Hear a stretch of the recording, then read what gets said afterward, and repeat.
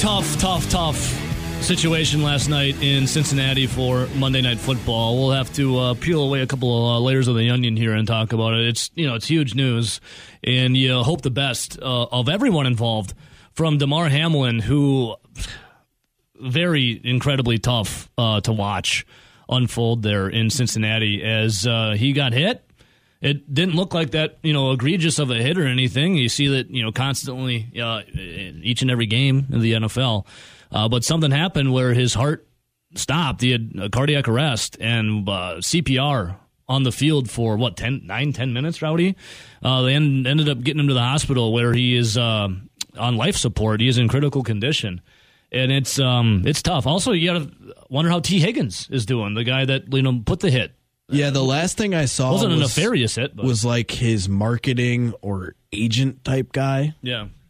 And he was saying last night, pretty late at night, that he was intubated. Yeah. And he was no longer or what was it? It was he was intubated and was he in a medically induced coma? They put him to sleep. He was doing better and they got his vitals back. Yeah. But yeah, he was still in pretty tough shape. A very scary situation, that's for sure. Last night, as it's hard not to watch. Like, part of you doesn't want to watch, the other part wants to know what's happening and get information and see if everyone's okay and how the parties are doing. Well, I've never ever, and we watch a lot of football games. I know everyone listening out there does as well. I have never once ever seen anything like that happen ever. To see the Bills down on their knees praying and the Bengals doing the same thing and the ambulance coming out there and the guy getting CPR is very jarring experience. Well, as very the jarring viewer, as the viewer, that's not right there. Mm-hmm. Like, you don't really know what's going on. Something bad has happened, but you don't know exactly what's going on. Yeah. But we kind of talked about this a little bit off air. RJ was talking about how he won a parlay on some of his college football games, and he was talking about the Purdue LSU game, and I asked him if he watched it because that was a game that I watched pretty closely. And there was a player for Purdue that went up to catch a football, and he came down awkwardly and hit his head and neck, and he was like unresponsive, couldn't move. Players from both teams kind of circle around. They have the medical staff. They had to make sure they supported his neck. They got his helmet off. They got him up on the stretcher and they got him in. All those players were down on knees. You could clearly see that their teammate and friend was down and injured, but it was different. Like, this was a guy that had a neck injury. Who knows what happens, after this? Yeah. Because we've seen guys in football become paralyzed from hits and from falls. Yeah. But he's going to survive. The guy is moving his hands a little bit. Yeah. He gives him the thumbs up, but it was bad. Yeah. Then you fast forward to this is Sunday night. You're seeing, like, I had to stop the TV and rewind, and I'm like, what was Sean McDermott just saying right there? Because you could see he was mouthing something. His eyes were watery. Yeah. He was saying, oh, my God, oh, my God, oh, my God. They clipped to Josh Allen. And he's literally crying. Doing the same thing, saying, what the hell? And you see some other players that are out there. And they're all in the circle teary-eyed and like, what is going on? Like, they're literally seeing their teammate die in front of them and have to have CPR and get shocked back. Yeah, it's absolutely wild, everything that happened. That was the worst injury I think hands down anyone has ever seen, and it for being on national TV, because almost all these games are televised. It was a huge game as well. Well, think of some of the bigger injuries that you've seen that are brutal. Like, what was it? The Rutgers player, was it Eric LeGrand? Yeah. Who had his neck broken and was on, like, that's scary things. But the guy was awake and somewhat moving or blinking. Yeah, you can communicate. This guy you can communicate some way in shape or form. This guy was like, you need CPR. Yeah, major heart issue. Yeah, he went into cardiac arrest. And they saw it right in front of him. And a lot of people got online to immediately start calling the NFL the devil and how egregious they are. They initially did get 5 minutes to kind of reconvene, and then I don't know if it's true or not, but all the reports were coming out last night that 5 minutes and they wanted to bring play back up again. I don't think that was the NFL. As we talk about Roger Goodell being kind of a POS, they're not completely heartless individuals. I think they're probably were running as fast as they could to get all the information they could to see what could happen. And they made the right decision at the end of the day. They suspended the game. Well, I would say that if someone died on the field or died in any place of work or wherever you were, you're not going to go back and do what you were doing. It's impossible. Yeah, I think if you were a betting man or woman, you would have put a lot of money, especially seeing how those players were reacting and what was ensuing on the field, that game wasn't going to be played. Yeah, you're not going to be able to even do anything after witnessing something tragic like that. And then, so the NFL made the right decision, suspend it. Suspend the game, then figure it out afterwards of how you're going to do it. Because obviously, it's a big game, like when it comes to the game of football. But for life, obviously, you have to suspend it and then reevaluate moving forward. But then you look at this. There's a good thing out of this that I'll get to, but right now the bad thing. Skip Bayless is not the most tone-deaf idiot, I think. No, he's obviously a guy that's very polarizing. You either love his shtick or you really hate him. I think more people hate him. He goes out last night and tweets this, and I don't really understand the point of tweeting it. He says, no doubt the NFL is considering postponing the rest of this game, but how? This late in the season, a game of this magnitude is so crucial to the regular season outcome, which suddenly seems so irrelevant. Talk about tone deaf. A guy literally, possibly died and was brought back to life on the field. So you're going to already go, well, we need to play this game. This is terrible. I mean, what I think happened there is we know that Skip Bayless has a shtick. We know that the First Take between him and Stephen A. back in the day, a decade ago, that was a show based on each of them having their own shtick and screaming at each other. Mm-hmm. And it was actually quite comical and people wanted to watch it. It was very entertaining. I think what happened here is that in a life or death situation, the shtick just went a little too far. Yeah. Oh, yeah. Completely. And he knew that that's his shtick, but he took it a little too far. And you don't have to tweet sometimes, if I'm being honest, did I want the game to play if it was a perfect world? Yeah, that was a game with huge implications on what team was going to get what seed between the Chiefs, the Bills, and the Bengals. Would that have made a lot easier bets coming up for the next week for gamblers and everything like that? 100%. But did I ever think that the game was actually going to play after that when you see the two teams and everything? There's no way. There was no way that they were going to play. Skip Bayless, this tweet's still up. I actually give him credit for not deleting it. Stand by your dumbassery so everyone can see how big of an idiot you are. But the replies to Skip Bayless are absolutely, anyone and everyone in every walk of life, from professional sports to actors to regular Joe Schmoes, are like, you're an idiot. Dude. Well, think about you're an idiot. What that game means to the Bills. If the Bills win that game, say this incident never happens and the Bills win, they all of a sudden are tied with the Chiefs atop the AFC, and they own the tiebreaker because they beat the Chiefs. They're the 1 seed if the season ended. If they lose to Cincinnati, they're the 3 seed. That's a huge implication for the team that had the player that was down. Mm-hmm. And they didn't want to play. Did you hear the reports about how officially they were given 5 minutes to warm up, but then Zach Taylor, the opposing coach for the Cincinnati Bengals, is like, hey, ran across the field, we're not doing this, and goes, what are we doing here? This is up to you, to the coach Sean McDermott for Buffalo. He's like, we're not going to play if you guys can't play. Yeah, that's a great thing. He could have been a dickhead and said, well, you have 5 minutes. We're here playing. Yeah, we're standing here. There's no way. The coaches they met with each other and said, what do we do here? And the right decision was made, despite of how, the NFL, it's all about making money, right? It's all about, getting out there and seeing what they can do to put out their product on the TV.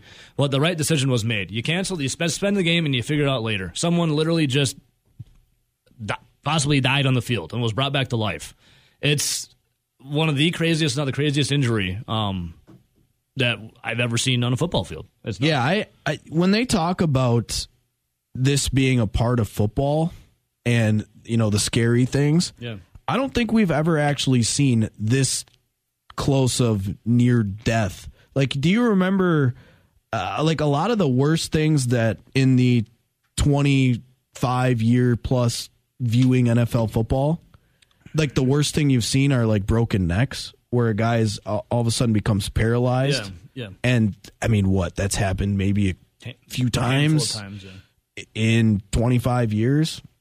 Like, that's the craziest thing. You hear about some of the guys like 100 years ago that died back before they had the equipment that we currently have or the pads that they currently have, and it would be like a shot to a certain organ where it would be like internal bleeding, and the medicals are way better now. You haven't seen people legitly die like that for like 180 years because of the advances in equipment, technology, health, everything like that. Mm-hmm. So, this is something that the NFL has not seen in a long time. Now, the Damar Hamlin, the Bills safety was, in critical condition on life support.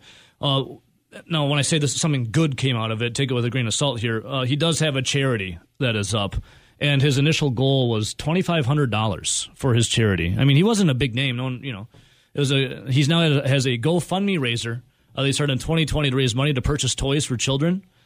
Again, $2,500 he wanted. It is now topped over $3 million. So a lot of people pouring in money to show their support for the Buffalo Bills player. Got a couple things for you.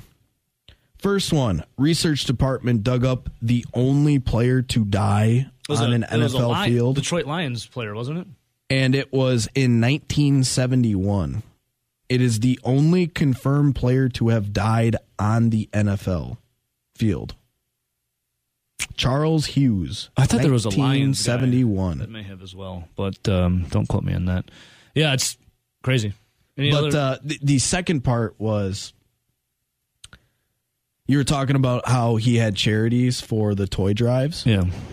He was a guy that, by all accounts, because Pat Narduzzi, the coach for Pitt, was tweeting about it when they had the ESPN coverage and everything. Mm-hmm. He was a guy that even at Pitt, coming from a lesser neighborhood and a lesser well-to-do family, he was doing these type of toy drives and food drives since he was at Pitt when he still wasn't anybody. Yeah.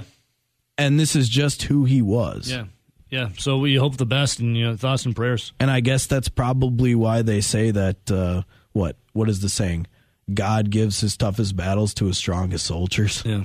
Because I mean, for a guy to do all that stuff when he wasn't even a rich NFL player. No, he just wanted to give back. He was just guy wanted to give back to his community. He stayed at Pitt too. He was recruited in college from all kinds of big time schools. He wanted to stay at Pitt and play for his team. Then fast forward a couple of years in the NFL, and this is what happens to him. Yeah. Phone lines are jam packed, so let's get to them. We'll go in order. Line 1. Good morning. What's up, boys? Hey, Paulie. Yeah, I was watching last night when that happened, and I feel for that kid and his family and all those guys. Tough. It reminded me of it was, I think, 2012. Fabrice Muamba played for Bolton Wanderers. It was an FA Cup game against Tottenham, and he had the same thing. Like, he just dropped, and like luckily there was a doctor at the game, and they went out and his heart stopped for like 78 minutes. Wow. And he's alive today. He can't play soccer anymore. And it was the same thing with Christian Eriksen just a couple of years ago. Yeah. Did you say 78 minutes? 78 minutes. That's pretty wild. My Lord. Yeah, and he's still alive. I mean, they had the AEDs out there. They were shocking him and everything. And like, yeah, he did not respond to 15. Yeah. Wow. There it is. Crazy. I believe, I don't know how you finish that game, but yeah, I mean, yeah, you can't. There's no way. Like you could see something was wrong. I was like, because when I was younger, my aunt's dog got off his chain and was running, and he tried to bite a car tire, and spun it right around, and then the lady stopped. She's like, oh my God, I'm sorry, I didn't mean to hit your dog. And the dog was running back towards me. I'm like, well, he seems to be fine. You're good to go. She got in her car, drove off, and the dog just did a face plant. Huh. Like, it broke his neck, didn't even know. And that's kind of what I thought happened. I was like, holy crap. Like, it didn't seem like a big hit or anything. But I thought, man, he must have done something to his spine or his neck. Sad. Crazy, man. Crazy. Unbelievable. Yeah. But welcome back, Rowdy and RJ. Yep. I got to say, I don't know how I get through the day without you guys. Well, we love you too, man. Seriously, I hope I go before you guys because I can't listen to regular sports talk radio anymore. Well, we love you too, Paulie.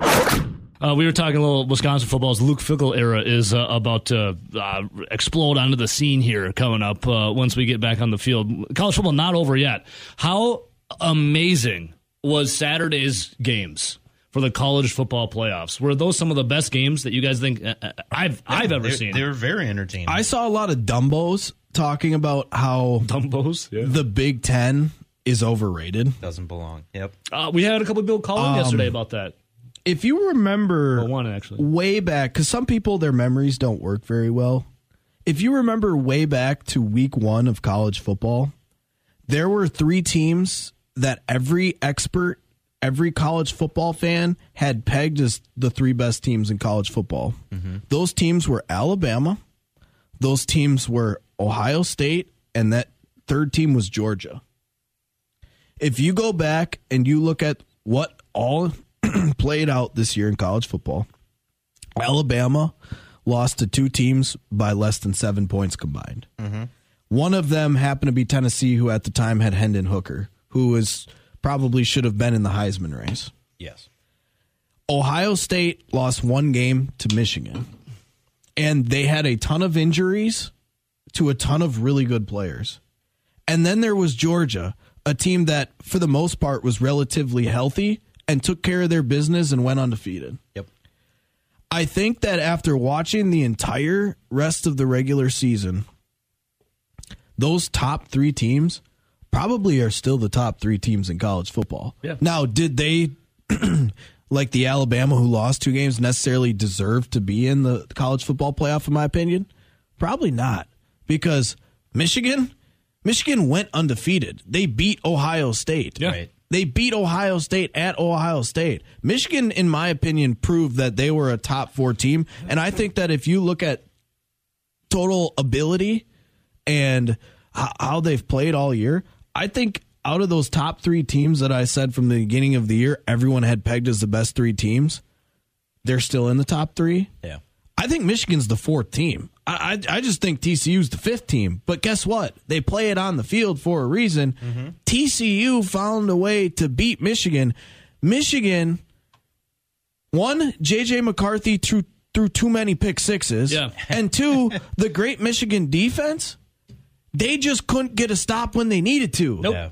And it was a great football game. It was an incredible watch. And I still think that those 5 teams, Alabama, Ohio State, Georgia, Michigan, and TCU, were clearly the 5 best teams in football this year. Mm-hmm. And Alabama beat the hell out of Kansas State and did not get in. Ohio State was the team they elected to put in 4th.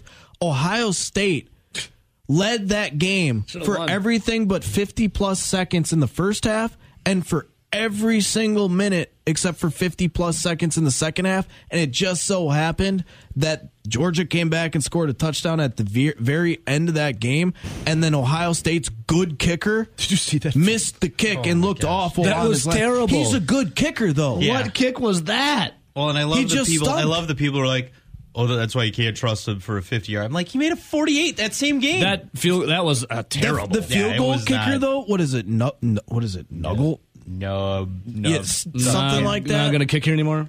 He's a really good kicker. Go back and He look what he did shanked the hell all out of year. that thing. He just felt the pressure and he missed the kick when he needed it the most. But he was a really good kicker all year. And let's not forget, Ohio State, arguably it's a guy that's going to be probably a first-round pick, if not a second-round pick. Yeah. Did not play in that game. In Jackson and Jigba. Yeah. Yep.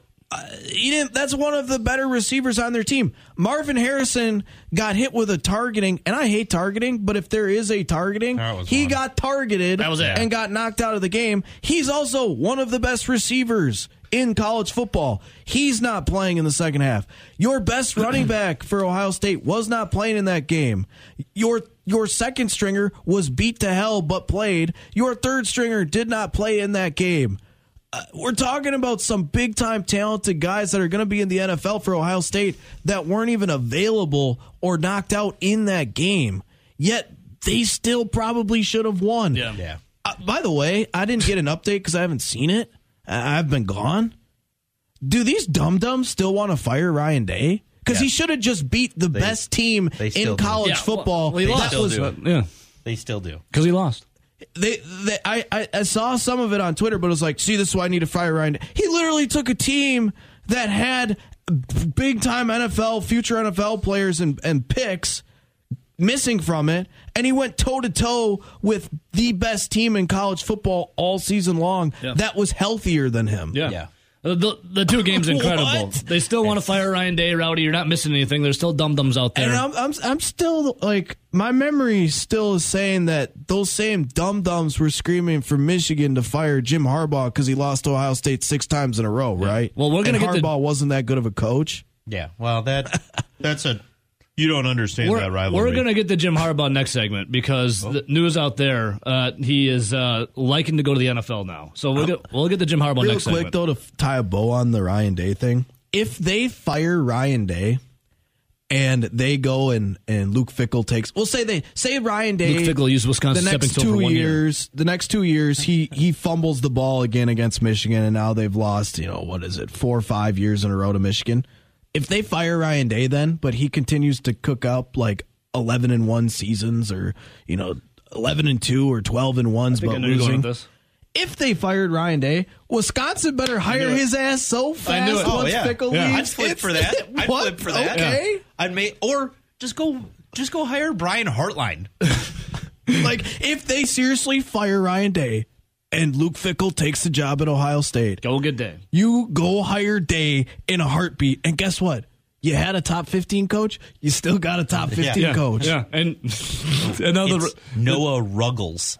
Ruggles. He's a good kicker. Look at what he did all year. Yeah. He felt the pressure in that moment. When he missed that, did you guys see the synced up video? When he missed the kick is the exact moment the ball dropped at midnight as well. Oh, they were talking about it on the exact broadcast moment. Because Herbie was on the broadcast. He's going, "Hey, we're about 30 seconds to midnight here. This could be the start to a new year for a team." As he missed the kick, literally as it sails, not even near the goal post, the ball hits the bottom. Did you guys see some of the meme videos of the kid from the Michigan State game where he had the opportunity to kick for to pay for his college? Yes. And he goes out there to kick it and he like trips before he gets to kick it and he kicks it and they're like, here is a Ruggles kick opportunity. Yeah, it was kind of funny, but also you feel bad. Speaking of great videos that were synced up at that time, Ebo, one of our listeners, Scotty Dog, is a big Ohio State guy. Dog. I had videos of Snapchat videos of him down on a knee watching that in devastating fashion. Scotty Dog, one of our great listeners, great friend, Scotty Dog, literally was on his knees crying as 2023 began. Scotty Dog, it can only go up from here for you, buddy. Fingers crossed. I don't want to just to rub it in, but I did get that Snapchat. I woke up and I did chuckle to myself a little bit. Scotty Dog. Reports out there that Jim Harbaugh could be sniffing around the NFL. There are some spots open. I think I read that the Denver Broncos were already knocking on the door for one Jim Harbaugh. So let me ask you guys this. Michigan has now lost six straight bowl games, The Orange Bowl 2016, the Outback Bowl 2017, the Peach Bowl 2018, the Citrus Bowl 2019, the Orange Bowl 2021, and the Fiesta Bowl 2022. Now, what Michigan and Jim Harbaugh have to do is figure out a way to spin this and say they haven't lost a bowl game that they really cared about that much. He doesn't coach in the SEC. He's got to spin it like he's the SEC. Because I don't know if you guys were watching the bowl season because they have that little AFLAC conference, conference bowl championship, whichever conference has the best record. I don't know if you guys pay attention, but pretty much the last 5 to 10 years, the SEC finishes towards the bottom, but they only lose bowl games that they don't care about. They do not care. So on the Jim Harbaugh front, I mean, do we think he's going to the NFL coming up here, or is he going to be that Michigan man that he is? Carry the torch. I think it would be better for him to stay, because I think we've seen in the NFL his shtick only lasts so far before he starts upsetting ownership. Whereas I think at Michigan, I think it's a place, especially college, even at Stanford, he stayed a while and they had success, and it was the NFL ambition. Now, he was a good coach at the NFL. I just think you get to a point in the NFL, men get tired of your rah-rah stuff. Sure. And like, I don't think a PJ Fleck could work in the NFL. Well, here's the deal. I agree with RJ. I think that his shtick, who he is best suited for kids that are going to be there 3 to 5 years. yeah. Now, again, when you become a grown man that's 30 years old and you hear that every single year for the past decade, it gets pretty long in the tooth. I agree with you on that. I think his personality is best suited for college football. But it's not that he can't be a good NFL head coach. Right. We've seen him be a very good NFL head coach. But the other thing is, we've seen him be a very good college coach. Mm-hmm. And honestly, he probably has the ability with NIL in all of this. But I think NIL is the big driver here.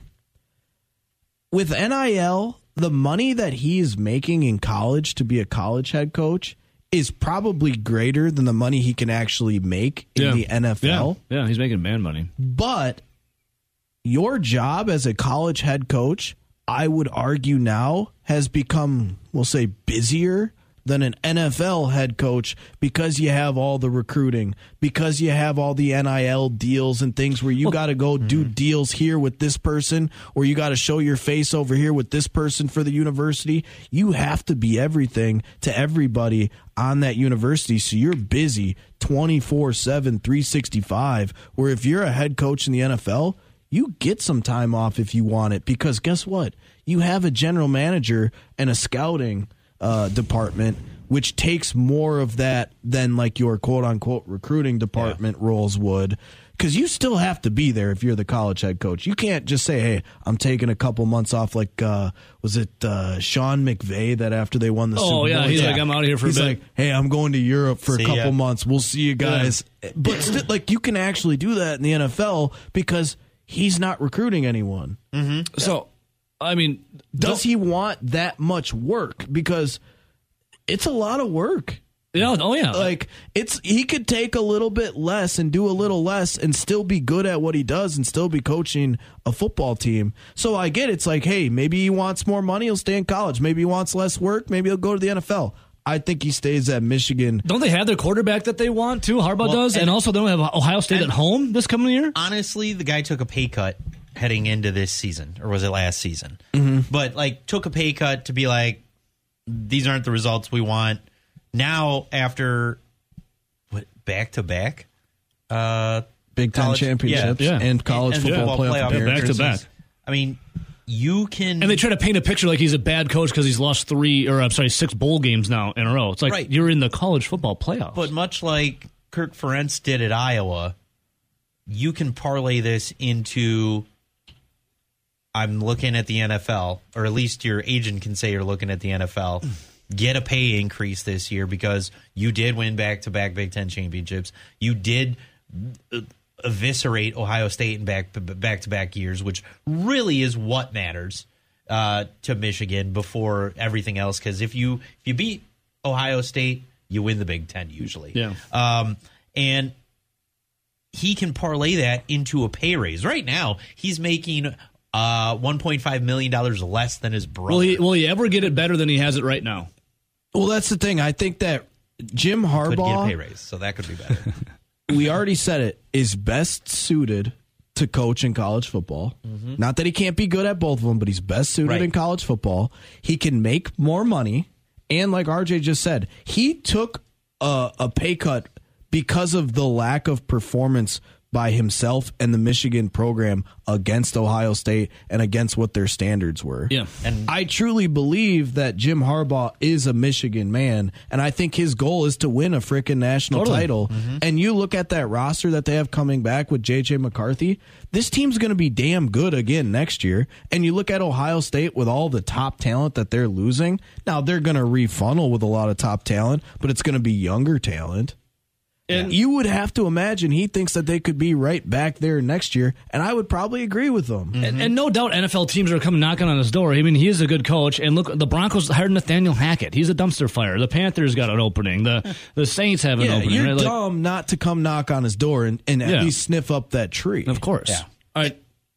Yep. Well, then another thing is that I wanted to say about Jim Harbaugh, I think he wants to legitimately bring a national championship back to Michigan. Yep. And I think what we've noticed, because there's a lot of media perception around, well, basically everyone that is in a limelight spot in sports, wasn't Jim Harbaugh was kind of the weird guy that was, kind of like out there a little bit. And he's maybe rubbing blood under his eyes. And he's a little strange, and he's a little shirtless. doing allegories to great battles in world history. He came out to the wreck of the Edmund Fitzgerald. Yeah, maybe he pushes the envelope on some of the things that he does with his programs, like when he took him over to Europe, and he's like, "What are they doing here?" And like satellite camps. It's kind of like questioning this guy. He pissed off the SEC with the satellite camps. Like some of the things, and the SEC got him banned. Yeah, because of Harbaugh. And did they not say you can't recruit like that? I can. Did they not say that, Jim Harbaugh is pushing the limits and maybe he's not that great of a guy and he's a little strange? They kind of painted him that way. Yeah. Well, think about this. We saw the behind the scenes for bowl games over the week, and we saw Steve Sarkisian freak out on some guy. He went nuts. All because the dude was like, "Hey, wait for we gotta wait until you can." He moved because he desperately wants into the guy's hand, and the guy was like, "No," because he really wants a drink. That's don't why. you effing touch me! Like that is uncalled for anybody. Yeah, I know. I was and like, then damn, you see dude, the settle same down. exact thing happen with Harbaugh behind the scenes, and he goes, "Oh yeah." Yeah, he's like, "Oh, sorry." Sarkisian was out of his mind. Yeah, give me a drink. I think what people are starting to realize, and they should have known for a while, is Jim Harbaugh is a really good coach. Jim Harbaugh may have struggled because he's in a tougher position in Ohio State with the players he originally had. yeah. The players that they recruit, because Ohio State's in the top 5 consistently. Michigan is closer to a 10 to 20 type program consistently, so he's not getting as good of players as Ohio State does year in and year out, and he already had the lesser roster when he took over. Yeah. I think we're finally starting to see that he cracked the Ohio State code. Yeah. And he's kind of figured it out and wants to bring that championship, and that he's not some strange, maybe bad guy. He's actually a pretty decent guy that Tries just to has motivate. his own way of going about He's things. quirky, Rowdy. Quirky. Me personally, All right. I've said this Eccentric. before, I could never play for PJ Fleck. I think he's a used car salesman. I think he's a douche. I would run through a wall for Jim Harbaugh. There it is. I absolutely have no idea what I would do for a Paul Christ because I've never met him in person. I know what you do. But I don't know. You'd have some chew with him. But behind the walls, That's what I'm get saying. the impression You'd have some chew with him. We hear two different things Yeah. about Paul Christ. I've never actually met the man. I don't know. I'll never be on a recruiting trip with him. I don't know if I could play for Paul Christ. I know I could play for Jim Harbaugh, and now I know I couldn't play for PJ Fleck. You'd share some grizzly wintergreen with Paul Christ. I could see that. Yes. The incredible sounds of greatest man to ever grace the stage, Neil Diamond. Where it began. The reason why I'm playing Neil Diamond, I know this individual is a big fan, as am I. Grant Bills of the Wisco Sports Show. Good morning, Grant Bills. But I know it's growing strong. Good morning, Evo. How are you? And Happy New Year. Happy New Year, Evo. Grant, the reason why I bring or playing the song and bring this up, and New Year's, I was at the Sylvie for a little 70s Gimme Gimme Disco night, it was called. And I kid you not, as I was leaving around 12:30, they were playing Sweet Caroline. I immediately thought of you and blew a little kiss in the air, said Happy New Year, like out in the ether. And I took a video and said, I will send this to Grant Bills when I'm sober. And I did that, Grant. And then yesterday at the Rose Bowl, Penn State fans were singing Neil Diamond's Sweet Caroline. I thought of you again. What do you think, buddy? I'm thinking about you all the time. Well, it's Neil Diamond is a lot like the moon, Evo, because when the moon is out, you can look up at the moon and know that someone special to you somewhere else on planet Earth can also look up and see the same moon. And there's something touching about that. And Neil Diamond is very similar. When Neil is playing, it's a great connector of people. You know, and I by the way, I did see pictures of your New Year's experience at the Sylvie. That looks very fun. I spent my New Year's going out in the Wisconsin Dells, and I'd never done that before. Wow. I've done Madison, I've done Milwaukee, I've done Eau Claire, I'm from Menominee, I've obviously done La Crosse. I'd never done Wisconsin Dells before, and wow, let me tell you, I did not know what I was in for. I still don't really know what I experienced, but it was something. It was something. Where'd you go? Did you run into a guy named Z in the D? I did not run into Z in the D. A short little elf? At a bar called Mama's Garage. Oh, I've been there. I've been there. I've been very inebriated there. Yeah. At a bar stool at a time around 11:30, I bumped into none other than our friend Andrew Wagner. No way! What? From Forbes.com, covers the Milwaukee Brewers? And now you guys are good buddies. The one. What? Oh. Wow. I was intoxicated to the point where I was made uncomfortable. I didn't think it was him. I thought, why would he be here? So he lives in Milwaukee. Why would he be in the Dells? We both looked at each other from across the bar, and we went, that looks like Andrew. That looks like Grant. Nah. And then we went our opposite ways, and later that night I was like, I can't get that out of my head. Wait. And I DM'd him. Wait. And it was him. You guys were at the same bar, didn't think it was one another, never said a word to each other, and then DM'd later to see if it was them? Each other? This is not the Ben Kenny situation. This is way different than the Ben Kenny situation. Yeah, Ben Kenny knew you were at a bar, and Ben Kenny refused to walk down 2 flights of stairs to come see you. A flight of stairs. Well, look, you got to put yourself in my shoes. I looked across the bar, and I'm like, why would he be? There's no way that's him. And I had some drinks. I was also, Grant, if I remember correctly, Mama's Garage is a little more dimly lit. And it's very small as well. Yeah, I mean, look, we went to a bar. The first place that we went to had a $25 cover. I could not believe it. I was like, where am I? Where am I? Am I in Las Vegas? Well, basically, I am. I'm in the Las Vegas of the Midwest, but I couldn't believe it. The Dells surprised me in so many ways this weekend. Well, here's the thing, Grant. Las Vegas style's only gentleman's club, Silk Exotic, resides in Middleton, or outside of Madison. Did you happen to go to the log cabin that is Cruisin' Chubby's? No, we were with there was me and 3 other fellas and all of their girlfriends. Although girls can go to strip clubs too, it's fine. I know we wanted to go to a water park, and the girls wouldn't sign off on that. We could have then transitioned to a strip club. Yeah, if they're not signing off on bikinis, they're probably not signing off on nudity. So. Give it 50 years, Grant. With the global climate change, it's going to be warm enough to where they can be in bikinis. Unfortunately, in 50 years, you're probably not going to want to see them in a bikini. Wow, Cloudy, that's a cold hard truth for 7:46 in the morning, but you're probably not wrong. Who knows? With modern medical advances and body sculpting, who knows, Grant? Hey, Grant, was that the big story you wanted to share with me? Because that's an incredible story if that's the one. Yeah. Wow. That was it. You and Andrew Wagner in a tiny bar, dimly lit though, and did not realize. Well, wow, unbelievable, Grant. I've never met him in person, so I've never met him in person either. Just Grant. Speaking of unbelievable. From 4 to 8 to now 8 and 8. Control your own destiny. How are we feeling about the Green Bay Packers? I'm feeling amped up, and I again have to tip my cap for Rowdy because he said weeks ago if they went out, they're in the playoffs. And I agreed with that. I just didn't think the Packers would win out. We thought that Miami was probably going to be the toughest game, and they cleared that hurdle. But they cleared that hurdle in I don't want to say a fluky way, but Tua got concussed, and the Packers were able to capitalize on some interceptions. Christmas miracle. This weekend was not a fluke. Evo, they showed up this weekend. The defense showed up. The special team showed up. The running game showed up, ready to beat another team's ass. I mean, they came out, and that's why on my show yesterday I gave Matt LaFleur a bunch of credit. I was like, he got his dudes fired up in the biggest week of the season to come out and punch a divisional rival in the face in a game they had to win. That was as impressed as I've been with the Packers in well over a year. That was really cool. And yeah, I'm back in. I didn't expect to be here because I didn't expect the Packers to be able to string wins together. But my, look where we are now. Grant, I 100% agree with you because my line of thinking was the Packers are the biggest problem for themselves. They haven't been able to get out of their own way all season. So I think the hardest thing for what we need as Packer fans to happen is Green Bay winning out. And I circled Miami as the day where I thought it would, kind of all go to hell. Yep. I thought from that Miami day on, I think if they would have won that game, they win out and they're in. If they lose, I think they actually would have lost out because then they would have been playing for draft picks. Grant. We're in a weird spot here. Grant. Yeah. Grant. Yeah. By the way, I guaranteed a Christmas miracle against the Dolphins. Grant. Yeah. Take me through the range of emotion here, because when I saw Jair Alexander, Gritty, Justin Jefferson, I immediately reverted to, oh God, Jefferson's going to go off. Let's.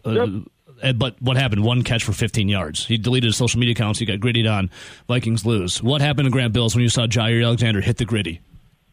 Okay, so I was watching at a bar in Wisconsin Dells because our Airbnb TV was on the fritz, so we went somewhere. Still the Dells. And by the way, there was a sign on the table behind us that said reserved Senator Party, and I thought if Ron Johnson walks into this bar at any point, this is going to be the most unbelievable weekend ever. He did not. Damn. So I don't know what the Senator business was about. But anyways, I'm watching at a bar.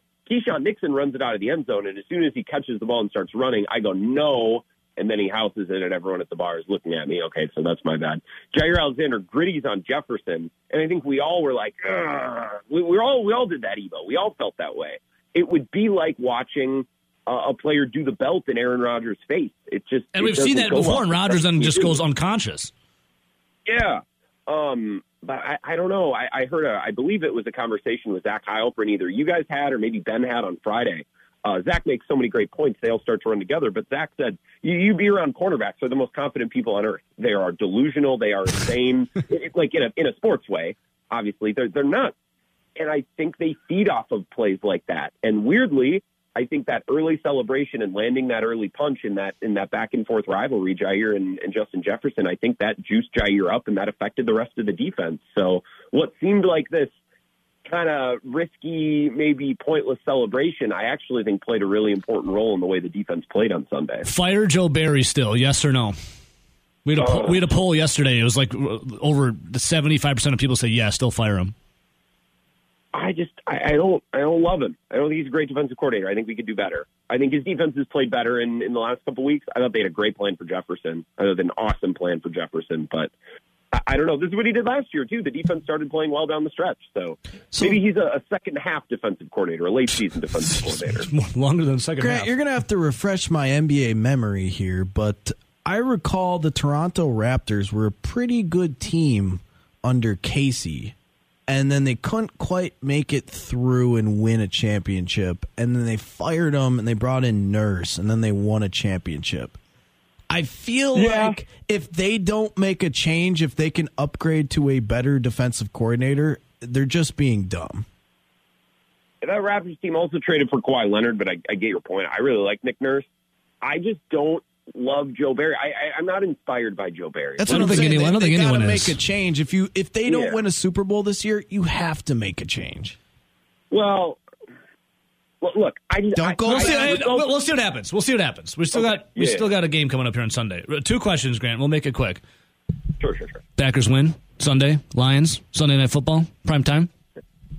Guys, they're not. The Lions aren't winning this game. Come on. No. Are you kidding me? Are we new here? How many times have we seen this game in Lambeau, in Ford Field? One team's trying to make the playoffs. Both teams are trying to make the playoffs. This is just another game in a long line of. It's the Packers Invitational in Week 18, and the Lions are invited every year, and every year they lose. So, no, the Packers are not losing this game. I might not even watch. I might spend my time more productively. Maybe go back to the Dells, invite Andrew Wagner, see what happens. And Grant, before I let you go, Bucks are finishing off their back-to-back with the Wizards tonight. Do we know if Giannis, Chris Middleton, Drew Holiday are going to be playing or not? Do you know anything? No, Chris.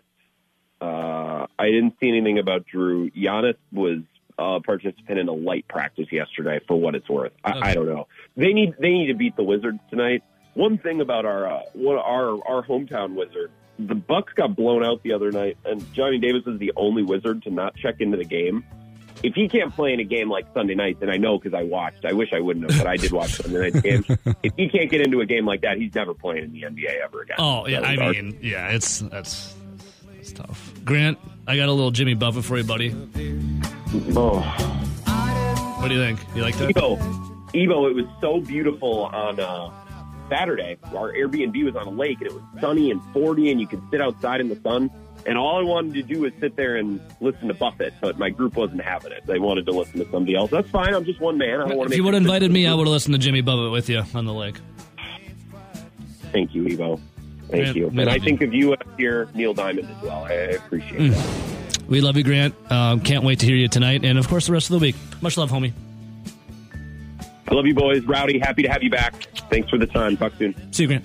There he is. Dave Bills, Let's Go Sports Show. Thoughts and prayers go out to what happened last night. Buffalo safety Damar Hamlin. Very scary scene. It's a tough one. Tough to watch. And I don't mean to be, Debbie Downer when I bring this guy in, but I know Mike Clemens has seen and done a lot in the NFL. Mike, how are we doing today, man, after a tough scene last night? I'm fine. I also know how good the doctors are. Yeah. And how, over the years, they take all kinds of precautions. I've watched, guys get hauled off right in front of me, including Devontae Adams when Roquan Smith drilled him and, one time in the helmet and guys that spend the night in the hospital. And then you see him back in the facility, a day and a half later. Yeah. Amazing things like that. But this was a heart situation. And, it could happen, as you probably talked about in the show today. I mean, a little leaguer could take a fastball to the chest, and the same kind of cardiac contusion could happen if, in fact, that's what it is. We have no idea. Yeah. That's just a guess when you look at the film of T. Higgins and the collision he had with the chest area. But people will probably be shocked. They think football is such a violent sport, and but we seem to forget about. There's a lot of guys that die on the racetrack. There's some people saying, there's this controversy: should they have stopped the game? Did they stop the race when Dale Earnhardt died? I don't think so. I think they went back and finished it, didn't they? No, it's crazy. Yeah, we have to look this stuff up. But what I did look up was there's only one guy in the 100-year history of the NFL that they have on the logs that actually died, and it was not a result of a hit. His name was Chuck Hughes, and he was a backup receiver for the Detroit Lions. It's October of 71, the fall of 71, at Tiger Stadium in downtown Detroit, and they're playing the Chicago Bears. And WJR was broadcasting the game. There was about a minute left, and the Bears were going to win this thing. They were up 28-23. Greg Landry was the quarterback that day. He would later go on and be a quarterback coach in the NFL for many years. Dick Butkus is out there prowling around for the Bears. And you hear the announcers, when they see a man down, they think, maybe Butkus did this. Here's how it sounded when a player died of a heart attack in the NFL. Waiting for it is Landry, and he's going back to throw. He throws to Sanders. His hands to Sanders. Right through Sanders' hands. That's a little unusual. The Lion hurt down there at the 16-yard line. He just collapsed himself. So we'll have to wait and see. Sometimes that will stop the clock for an injury. And Dr. Guys comes in along with Dr. Thompson to have a look at him. I wouldn't be surprised, Van, either, that if Charlie Sanders hadn't taken a pretty good knock on the previous play to that, and he might have been still a little shaken up when Landry drilled that one to him, because it just went right through his hands, and his reaction just a trifle slow for Charlie. And you have to think that he probably got a good rap when Butkus hit him before. I can't see who the injured player is. Hughes, is it Hughes? Right. Chuck Hughes, who caught a big pass there a moment ago. Trippett is in there now. And they're treating Mr. Hughes pretty gingerly down there. Man, I don't like the looks of this injury down here at all. It appears that Chuck is really hurt. Well, they got both trainers and both doctors are out there. They may go for the stretcher. They haven't sent it out yet. Yeah, it's crazy stuff. And, I know a lot of people, when they get online, they puff out their chest. They want to just spew a bunch of hate and talk a lot of smack. I thought, despite everything that had occurred, and Mike, you've done radio for a long time and whatnot. When something happens when you're on air and it's not expected and you got to try and fill time, I think it's called tap dancing. It's I thought they did a very good job last night trying to, portray a message and everything that went on in the broadcast last night, as they didn't know what was happening. Yeah, everyone goes from the issue, which is how is this kid, and well, obviously you have to wait for some hearings and investigations and reviews and experts as to what caused this trauma. But the most important thing is, how's this 24-year-old safety from the Bills doing? And you got people online critiquing like Scott Van Pelt and how he's handling the situation. Yeah. It's like, come on, man. It's like, this Chuck Hughes young man, he's 28 years old, a receiver in 71, and autopsy, he had hardening of the arteries. Wow. This could have happened walking on the team bus. Yeah. Wow. And his widow actually sued the hospital in Detroit for $21 million. They ended up settling out of court, and her case was he was in for physicals. Why weren't you able to detect this? Yeah. Of course, 50 years ago they had a lot more cruder equipment for this kind of stuff. But last night, in 9 minutes, they revived Hamill and stabilized him at some point to get him to the hospital, and then now the only other word we have is from that marketing agent who said they've put him to sleep to trying to stabilize the body so that they can start bringing things back. But there'll be they do have protocols in the NFL for all kinds of things, security attacks and shootings and all that stuff. What do we do? How do we do it? How do we handle this stuff? But when it actually happens, it's still hard to just implement the plan sometimes. Yeah, totally. So here's another illness. You can have your appendix taken out, like David Bakhtiari, who wasn't sure if he just had a little tweak or a muscle. Let's get this checked out. Oh, yeah, your appendix is about to burst. And that could have happened to him in 36 hours had he not gone to see a doctor during the Bears game. So he has the surgery, and I asked him, he played 56 snaps against the Vikings. He's probably got some abdominal pains doing this, and he admitted there's maybe a little tear in the scar tissue. But I asked David, you talk to people who have their appendix or their gallbladder out or something, and the doctors say, well, you could probably go back to your office in 4 or 5 days. Just don't lift anything. Mm-hmm. I said, what did the doctors tell you? Yeah, they said I couldn't lift anything over 20 pounds for like 3 weeks. Other than that, there was a big question mark on, was kind of asking around. So it was a journey for everyone, including myself. Definitely sucked. Just was really, really weird. But I'm very fortunate that, really the last 10 days, it just kind of took a huge turn for the better. Very fortunate to be where I am. Couldn't lift over anything 20 pounds. It's a good thing he's got a newborn, Mike, because I know he's got a new kid that's probably not over 20. So that's good. Exactly. That's about the only thing he could lift right now is diapers, dirty diapers. Crazy. So, Crazy you asked LaFleur, how did Bakhtiari in 4 weeks, decide to get back out there and give it a go for 56 snaps against the Vikings?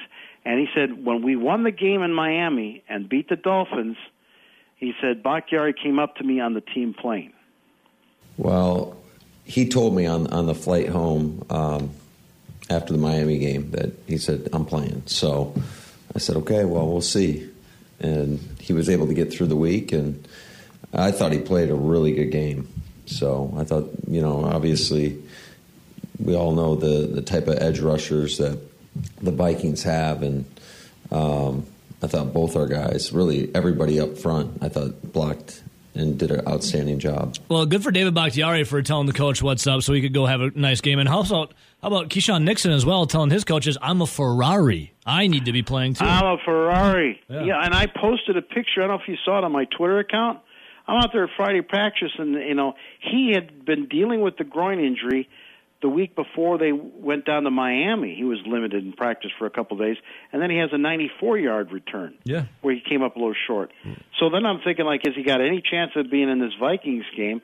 And Friday he's got this big elastic band around his knees, like they use for therapy, and that's not going anywhere. I think he's not going to be able to play. But all he did was rest Friday, Saturday, and Sunday, and said, "Wait a minute, this sounds pretty good." And he ends up with that 94-yard, kick return. So, rev that Ferrari up and let's go.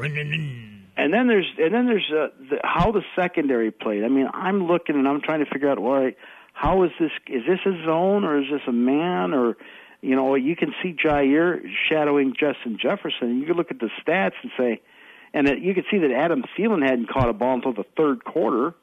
So as the Packers are beating the Vikings on Sunday night, you see Jair going around. Now, Jair usually talks to us on Fridays. He came to us Thursday afternoon after I talked to you guys because he wanted to get this thing going.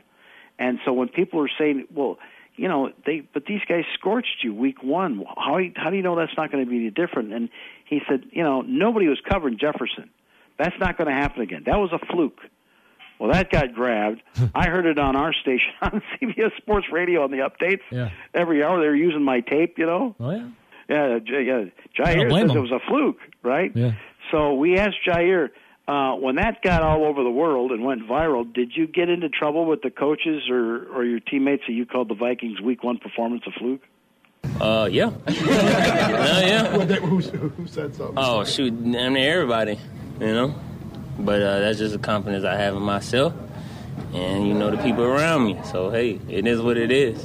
What did you tell them about why you said it? What I tell them? Yeah. Shoot, I just told them, just be honest, So just to clarify, what were you calling a fluke from week 1? From week 1? Oh, yeah, just all the yards he had. That's what I was calling a fluke because, he was catching passes with nobody even on him. Yeah, okay, good job. And then, Mike, please tell me that you got a business card of where I can get one of his big hats that he was wearing after the game on Sunday. I heard it was a gift from Elton Jenkins. I want one for the studio so bad. Oh, yeah. You know where I think they're at? It's Brian Robinson, the running back for the Commanders, who was shot. It's his buddy. Really? Yes. Mike, does that promotion? Yeah, you need one, Mike. You need one. I need one. We all need one. Well, I mean, so does that mean that Elton says, Jair, you got a big head. We need to get you a hat that fits your big head right That's now. So funny. So I go upstairs and I ran over to Vikings and Zaire on the bus, not talking to anybody. Of course. Or Zadarius Smith, not talking to anybody.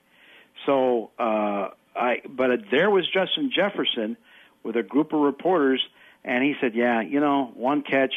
He said, I think this is the way it's going to be now for the rest of my career.